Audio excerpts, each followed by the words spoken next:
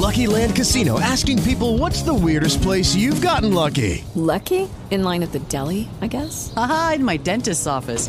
More than once, actually. Do I have to say? Yes, you do. In the car before my kids' PTA meeting. Really? Yes. Excuse me, what's the weirdest place you've gotten lucky? I never win and tell. Well, there you have it. You can get lucky anywhere, playing at LuckyLandSlots.com. Play for free right now. Are you feeling lucky? No purchase necessary. Void where prohibited by law. 18 plus. Terms and conditions apply. See website for details.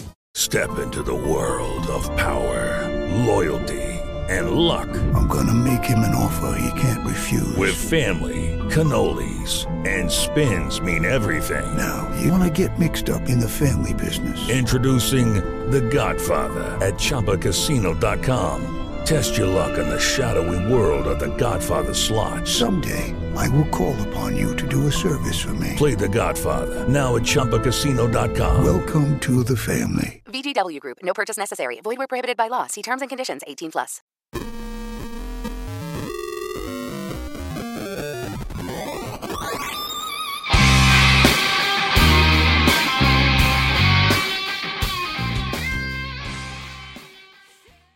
What is going on, ladies and gentlemen? Welcome into the Lineup Logic podcast, NFL edition, Tuesday, Labor Day weekend. Feels like a Monday, but first day back after the Labor Day weekend, bringing you guys the first of the Lineup Logic DFS classroom episodes, where we are taking research principles, objectives in our research, and we're trying to identify objectives and ideas that are going to help us become better players. You continuously hear that feedback from guys. They're learning from the show, so I want to make sure that you guys continue to be able to learn from the program. So once a week, we are going to be diving into something football related that will help you become a better DFS player. And hey, that's not the only show this week. Obviously, we got more coming up. The next show coming up is going to be a massive slate overview where we talk Vegas. We do game by game. We do a quick game by game sweep of the NFL. We talk about the odds. We talk about spreads. We talk about home favorites, all that kind of thing. Give you the information you need to know about the slate at a 50,000-foot view level. Then, of course, the player breakdown show. And then, last but not least, patrons only, the lineup show, where we go through and we talk through lineup construction, ownership percentages, projected ideas about what we feel like is going to be chalk, how people are going to be building with things that fit together, DK, FD, all of those things. One thing I want to remind you guys on before we go too far, follow us on Twitter here, Hey Mr. Kane, at Hey Mr. Kane, HEYMRKANE, at Lineup Logic DFS. And remember, if you're interested in the cheat sheet subscription, jump in there, patreon.com/lineuplogic. All your money, 100% of your money is going to Hurricane Harvey relief. I mentioned this last week, but all of the September subscriptions are going to Hurricane Harvey relief. So your $10 cheat sheet subscription gets you a full month of NFL cheat sheets. It gets you the Lineup Logic lineup show on Fridays. You're going to get and a $10 donation to Greater Houston area food banks. Hey, listen, man, this stuff is down in Houston is for real. My wife's uncle just lost his home. It's no joke. It's no joke. And he thought for sure his neighborhood was going to be fine. Neighbors two blocks away, totally fine. His house, 30 years underwater. He'll be fine. Don't worry about him. He's going to be okay. But the reality is this is crushing the city of Houston, and so this is the least that we can do. So if you're interested at all, patreon.com/lineuplogic. Get in there, get the cheat sheets. But hey, as I mentioned, we have a classroom pod, a little bit of an objective here to set, trying to learn a little bit more about DFS and NFL DFS, projecting, building bigger lineups. So let's go ahead and jump into the lesson that we're going to work through today. We don't need no education. So a couple things I want you guys to be aware of. I'm going to try to keep these episodes pretty quick. But the second thing is I want you to know I'm going to also be citing different reading resources and websites and things of that nature that I want you to read. I've said this before. I try to absorb as much information as I can give out. I'm not creating all of this research, so I don't want to take any credit for it. I'm going to cite the work. Today, I'm going to be citing the work of FootballOutsiders.com, of SharpFootballStats.com, 4for4.com. Warren Sharp over at Sharp Football Stats, wonderful resource. Chris Raybon, TJ Hernandez, all the guys over at 4for4 do amazing work in the DFS world. The work at Football Outsiders is some of the best in the business. So no joke about it. Those three websites, just right off the bat, I want to give you guys those resources right off the bat, just so you know where I'm getting some of this information. I'll make sure to be specifically citing it as we go along. But today I want to define, I think one of the things that we have to do in DFS is just basically understand how we actually statistically project an offense or statistically project a team's success on a week-to-week basis. I think people sometimes take this for granted. I'm not going to lie. I think that we take this for granted in football because growing up being football fans, we take for granted that we know who the good teams are, who the bad teams are. We rely on information that's not statistically driven to make DFS decisions when we shouldn't be relying on information that's not statistically driven because we feel like we have a base understanding of football. Like, oh, I know this team is such and such a team is better than that team. Well, why? How? Do you have an understanding of their pass offense's efficiency? Do you understand why it is that you project this quarterback to be able to destroy their secondary? Do you know why it is that you feel like their running offense should be able to be successful this week? Or is it just you're relying on your base knowledge of being a football fan for your entire life? There's two things that lie in that. One is you're fooling yourself. Sharks out there, people who play this stuff professionally are relying on statistically driven information to identify and define who the most efficient offenses and defenses are. Vegas is using that money or using that information to define. Okay, relying on that is what we are trying to exploit. People who are out there playing even though they shouldn't be relying on that information. So we want to be the opposite of those guys who are relying on I get it. I know how to play fantasy football. I can build a lineup that will be successful. No. Let's be statistically driven, let's be process-oriented, and let's make sure that we understand how we can project an offense and its offensive success and understand precisely what pieces within that offense are going to be successful on a weekly basis. Okay, so here's a quick question I want you to ponder before we get into this idea. Can a fantasy player be successful if his offense fails? Think about that.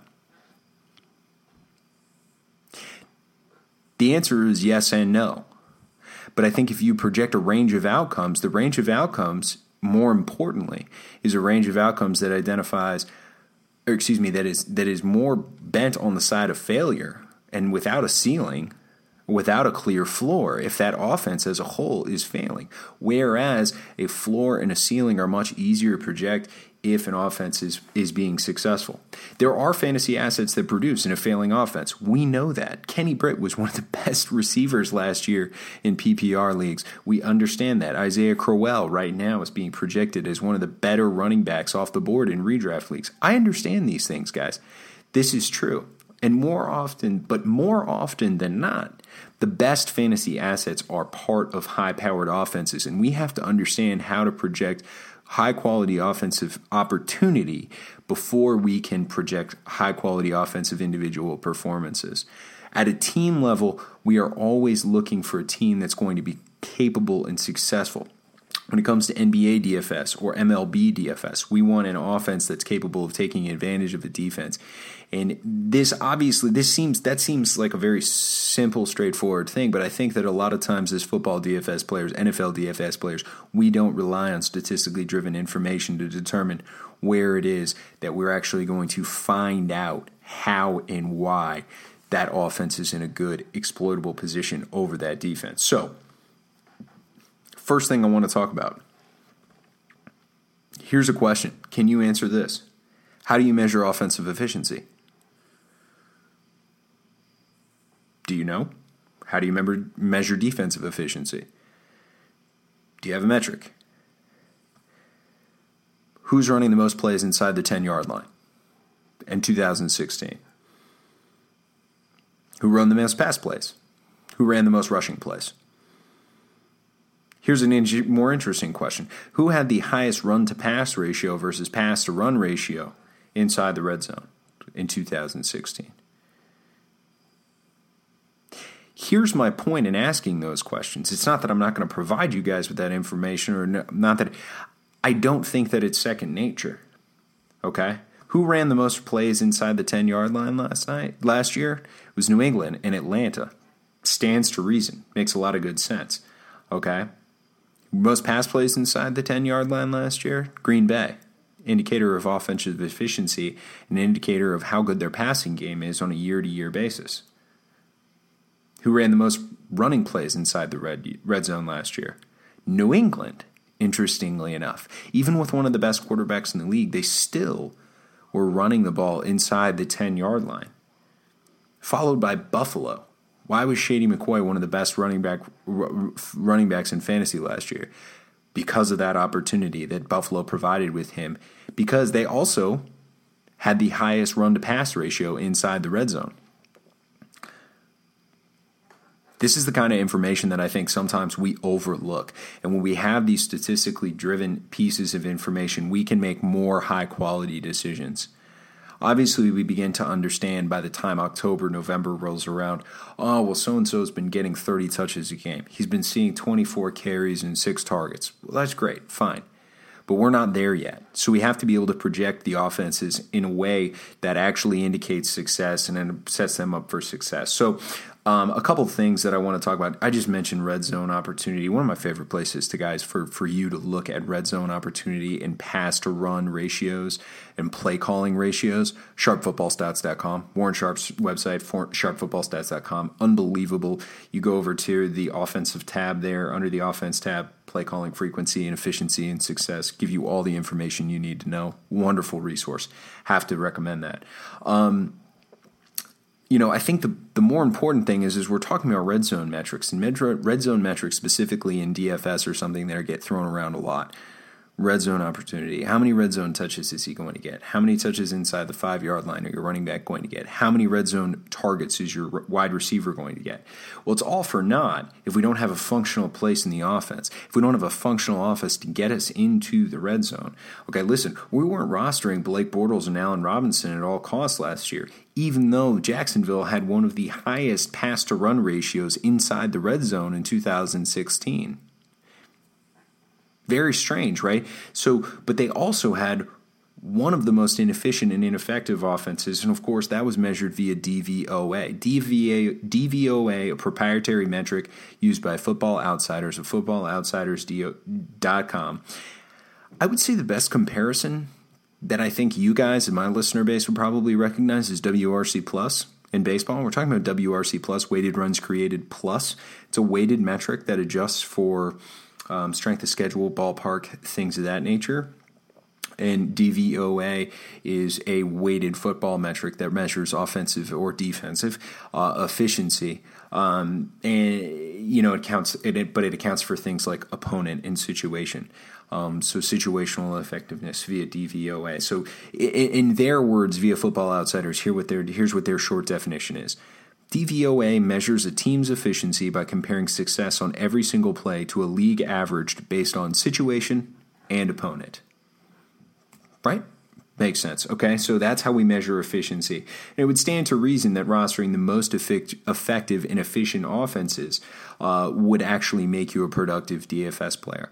But the hard thing about this is I think that one of the things we don't always recognize is who are the most efficient and the most effective offenses according to DVOA. Who are the most inefficient or ineffective offense or defenses according to DVOA? If we use those baselines as a measuring stick for offensive and defensive units, then we can understand how and why we're attacking certain players within a given week and how and why we're projecting certain offenses to be successful. Again, getting away from the heuristic of understanding, I've been watching football my whole life, I know Tom Brady's good, I like the Patriots this week, and moving towards the statistically driven informationally driven stuff that we rely on and we require ourselves to use in NBA DFS and MLB DFS because there's such an overwhelming amount of information on a daily basis. Okay, so last year, I bet you could guess one of the most efficient teams in the NFL via DVOA. It was the Falcons. A prolific year, one of the most prolific years in that franchise's history. Matt Ryan, one of the best quarterbacks of the year. The Pats were a very close second, but the Pats actually beat them in a couple of different DVOA metrics. But what's interesting is DVOA actually splits out and breaks out the pass and the rush. So we can look specifically at a passing offense's DVOA or a rushing offense's DVOA. So here's a question. Why do you think that Zeke and Shady were two top fantasy assets last year? Because the Bills and the Cowboys were 1 and 2 in rush DVOA in 2016. Right? Stands to reason that correlation would make sense, right? We have to make sure that we're continuously identifying this information and knowing it like the back of our hand when we're looking towards trying to project the offensive success of a team. And like I said, if we want to identify a high-quality DFS asset like a Zeke or a Shady McCoy, we have to understand the fundamentals of identifying an effective offense, and DVOA is one high-quality way that we are going to be doing that.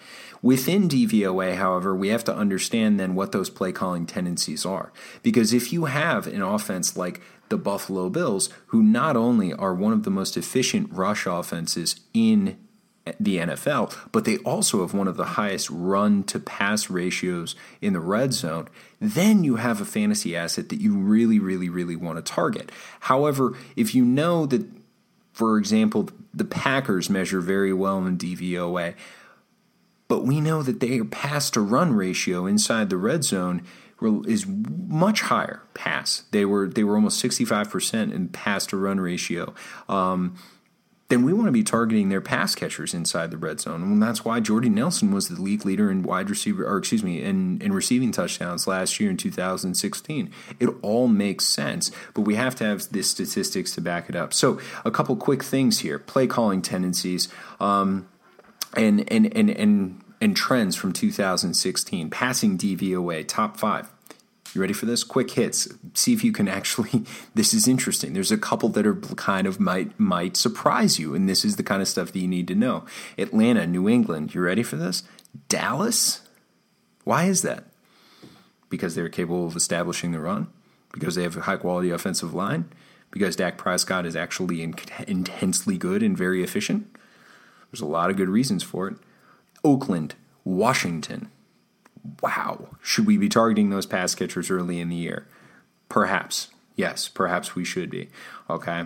And not to mention pass offense, the quality of a passing offense has the highest correlation to win rate. Ed King mentioned that on the Fantasy Labs podcast, Daily Fantasy Flex, about team win totals. He came on there from Power Rank. I believe his website is powerrank.com. And he mentioned how one of the only correlations to win totals year to year is actually the quality of a pass offense. So Atlanta, New England, Dallas, Oakland, Washington, those are teams that we should be able to project for high-quality pass offenses in a decent season, and I think that would stand to exactly what we've seen as far as preseason projections. Top 5 in rush DVOA, 2016. Buffalo, Dallas, already mentioned them. Here's a couple that'll surprise you. New Orleans, Washington, and Green Bay. Perhaps Green Bay has the opposite effect that Dallas has, right? High-quality quarterback play. That'll go, therefore, Ty Montgomery and other guys who are facing a very, very depleted box. You're not going to load the box against Aaron Rodgers because he's going to recognize that coverage and immediately check out of it and find a hot route. Right? That one of the lowest loaded box rates was against Ty Montgomery because of fearing Aaron Rodgers. So these kinds of things, this efficiency, New Orleans had one of the best offensive lines as far as rush blocking goes last year. So these kinds of things, understanding how positive quarterbacks affect a rushing game, we understand them. And so far as football fans, we can recognize them and say, that makes good sense. I get it. I get why Aaron Rodgers would have a good rushing game behind him. He's a threat, so you have to make sure that you're careful about the rush game. So you have to make sure you protect against the pass game, but you allow the rush. It all makes sense. We get it. We've been watching football our whole lives, but where are the statistics that back it up? Top 5 in pass-to-run ratio. Baltimore? Really?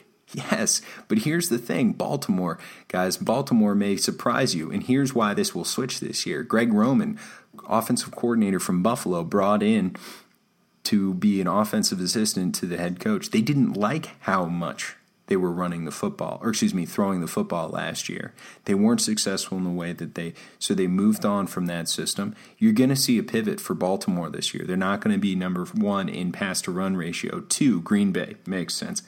Detroit, Cleveland, and New Orleans. Now, I bet that one of those names surprised you. Cleveland. Why would Cleveland be one of the top 5 teams in pass-to-run ratio? Well, probably because of negative game script. Hugh Jackson trying to win games in his first year there in Cleveland. Negative game script is going to force you to throw the ball, and your most talented athletic asset, it was Terrell Pryor in that offense. You're going to try as best as you can to get the ball in the hands of your playmaker. So they were throwing the ball quite a bit in Cleveland.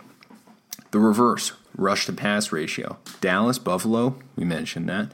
Tennessee, San Francisco, and Miami. Now 2 new coaches in those systems, Buffalo and San Francisco.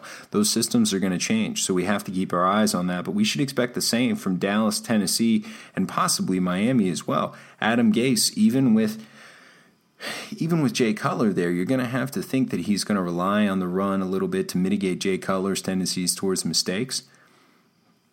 But at the same time, he's going to have a different quarterback at his disposal versus Ryan Tannehill, who was a very, very safe, manage-the-game type quarterback.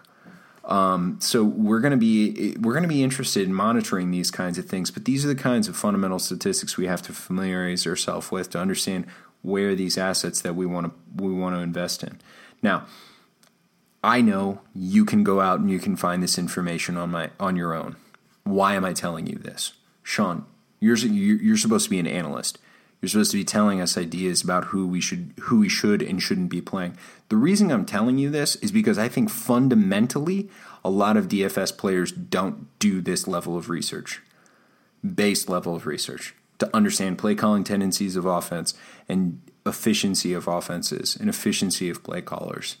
If you don't understand these kinds of things, then you're not going to understand a base rate for why and how you should be projecting a player, why and how you fundamentally like a player on a week-to-week basis without someone else telling you, I really like so-and-so this week. You can listen to any single tout, and any tout will give you a name. My point, of course, in all of this and throughout this entire process is to help you guys research and become better players. The fundamental beginning is how do you project a team's success? And we're going to start our team's success via DVOA. Then we're going to try to understand what individual assets are going to be valuable within that unit. Okay, trying to understand which assets that team is going to rely on, whether it be their pass catchers or their running backs. And then we can project who we like and why we like them and how and why they should be successful within there. Here's some even more detailed information about play calling tendencies. And I think that one of the things that we don't always realize is that there are year-to-year systematic trends that play callers and signal callers have. And I retweeted this a couple weeks ago from Scott Barrett, who's just an unbelievable follow on Twitter, Scott Barrett DFB. Follow him on Twitter. He has been tweeting out just a bunch of really interesting pieces of information, and he had a chart where he broke down points per game via play caller. So based on the head coach or the offensive coordinator in that system, how many points per game the quarterback, RB1, RB2, wide receiver 1, 2, 3, and tight end had acquired under that play caller. Here's some that are interesting, but not surprising. A quarterback 1, most points were going to Sean McCarthy and McCarthy and Peyton, Packers and Saints. RB1, Andy Reid and Terry Rubisky. That was Chiefs and Titans. Wide receiver 1, McAdoo and Haley. That's Giants and Steelers. That makes sense. Elite Hall of Fame level talent tilts the scales. Why wouldn't you give Antonio Brown and OBJ the ball all the time? Tight end, McVay and Shula, the Rams and the Panthers. That is interesting. I think we could see some interesting information there come up with the Rams if that trend continues. I have no idea how to project that situation. But how much is how much is this talent? How much of this is system? How much of this is comfort level? It doesn't matter. It's chicken and the egg. What we are looking for is proven historical production. Okay, positive indicators of production at certain positions via play calling tendencies. Andy Reid has produced. The reason that Kareem Hunt, by the way, right now is getting touted so hard is because this information about Andy Reid, the running back 1 in Andy Reid's offense, has historically over the last 5 years, when he's at the Chiefs, produced 20 fantasy points a game. It's not just that Kareem Hunt seems to be very talented and he's a good pass catcher and the Chiefs' offense is relatively efficient. It's because Andy Reid's running backs produce a shit ton of fantasy points. If we don't understand that trend, or we don't try to find those other outlier positions, then we're not going to set ourselves up for success in DFS on a weekly basis. I saw an interesting, I was listening to a podcast by Matt Kelly of Roto Underworld, really interesting. His website, playerprofiler.com, really, really useful tool, unbelievably useful tool for projecting for the physical attributes of players. He continuously harped on in this preseason podcast, we can't project what we haven't seen. We can't project vapor stats. We can't make up the idea that some guy is going to simply do more than he's ever done before simply because we think it's possible. Obviously, you have to do it with rookies. You're forced into that situation with rookies, but you can't do it with a player who's never done it before. For example, Kevin White. You can't project Kevin White to have,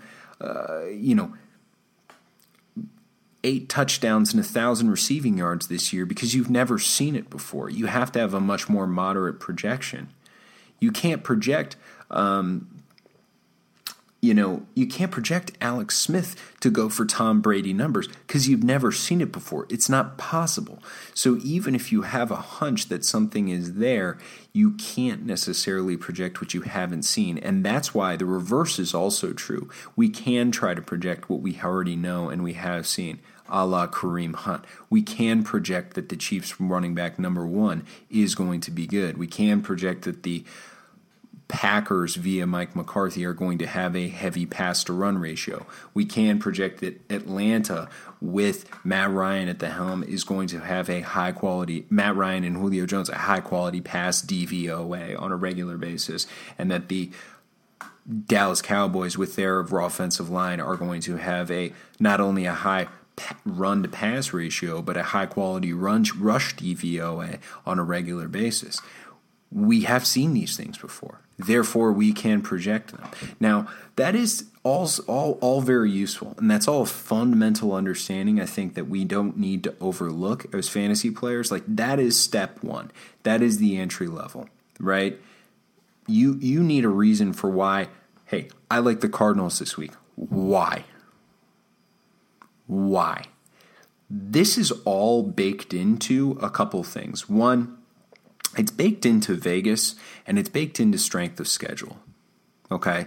If you're projecting strength of schedule in this industry, or you're projecting game totals and things, win totals, things of that nature, it's baked into those two things. So when we look at Vegas and we look at strength of schedule, which, by the way, that's tomorrow's entire show, we're going to talk about it. Don't worry. I'm going to give you guys that information game by game by game. I'm going to give you that information. That that is going to be apparent, okay? But I think that if you want to fundamentally understand where touts are coming from and why and how people come up with this information, this is a fundamental piece.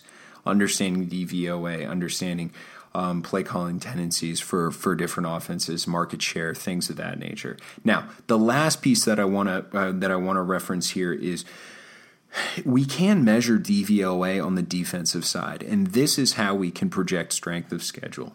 Okay, we can look at defensive DVOA, measure the efficiency of a defensive unit. We have to know outliers, though, in each direction, which is, I think, how it is that you understand. You can project a week to week in the NFL with the top 5 and bottom 5 in DVOA via via just defensive DVOA and matchups, right? If you have one of the best, if you're going up against one of the least efficient defenses in NFL, you have to like that chances for that strength of schedule opportunity, regardless of the quality of the offense. You have to like that offense's opportunity to take advantage of that unit.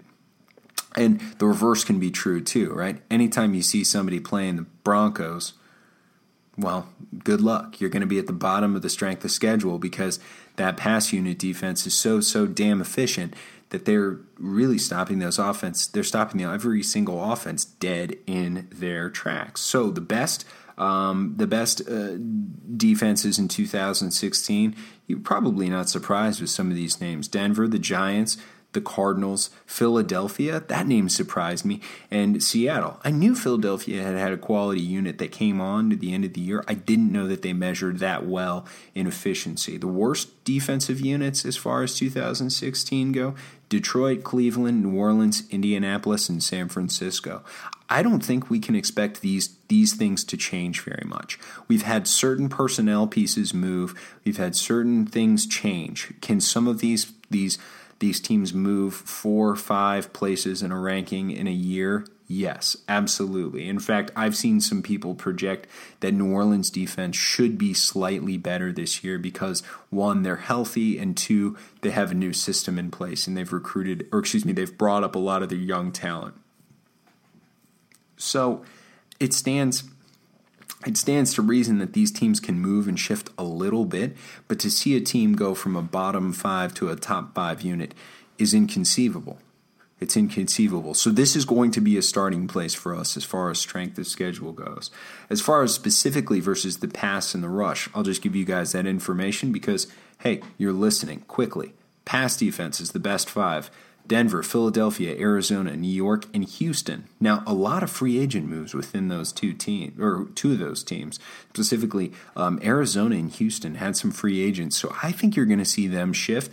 But Denver, Philadelphia, New York, those units are staying pretty cohesive. I think they're going to continue to be top 5 units against the pass, no doubt about it. Worst units in the NFL, Detroit, dead last. Detroit was brutal against the pass and actually quite good against the rush. But they were absolutely terrible against the pass, and it's true of the Jets as well. So Detroit, the Jets, New Orleans, Cleveland, and San Francisco. And of course, if we understand that pass offense is one of the best indicators of how to win in the NFL, then not being able to defend the pass would be one of the best indicators of how to lose in the NFL. Right? It certainly seems that way, right? You can't necessarily say that you're going to win games. Even the Saints proved that with one of the best pass offenses, with one of the worst pass defenses. You can't do both, right? As far as rushing defenses in 2016, the best, the Jets. So you see this dichotomy there with the Jets, a terrible secondary, an excellent 8 in the box there. The Jets, the Giants, Seattle, Baltimore, and New England. Indicator of why New England was successful. Capable of controlling the line of scrimmage in a way that a lot of teams weren't. One of the best rushing offenses in the league. One of the best rushing defenses in the league. Think about that. That's an indicator of offensive and defensive team success, right? The worst rushing defenses, Indianapolis, San Francisco. God, you've heard San Francisco's name a lot. Buffalo, Atlanta, Chicago.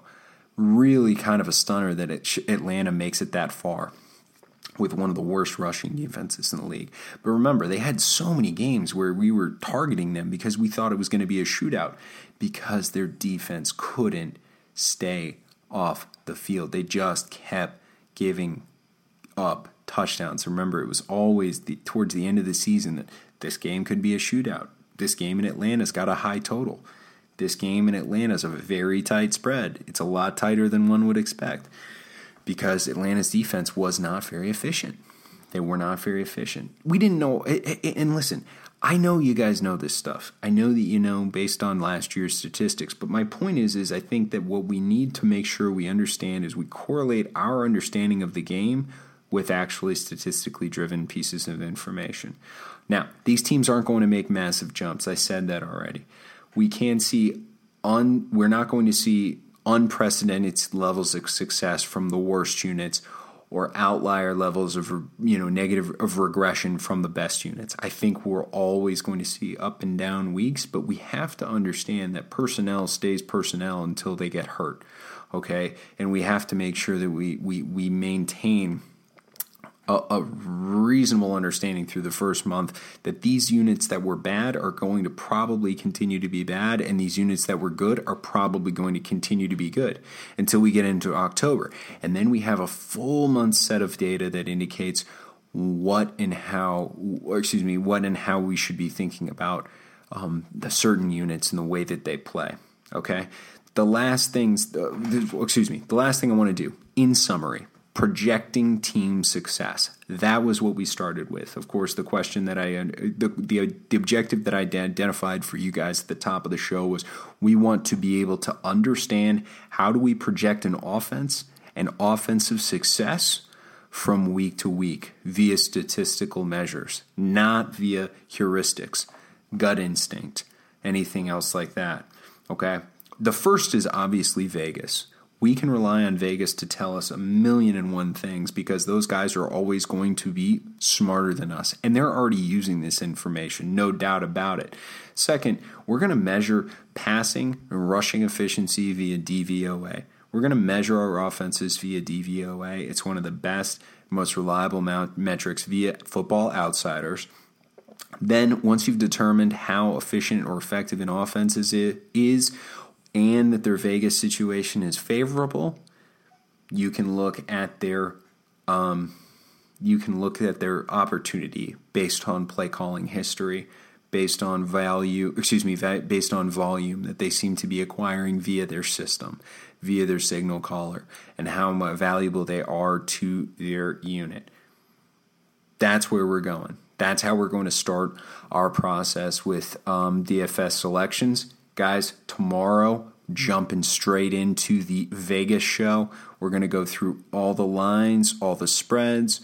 We're going to go through all the games, 1 through 16, Thursday to Monday night, 50,000-foot view, game-by-game breakdown, talking about everything, make sure we don't miss anything, and then followed by the lineup show. Of course, if you want to get in there and you want to subscribe to the cheat sheet, which will be coming out later this week, lineuplogicdfs.com, patreon.com/lineuplogic. All of your $10, every single cent, goes to Hurricane Harvey relief if you pledge.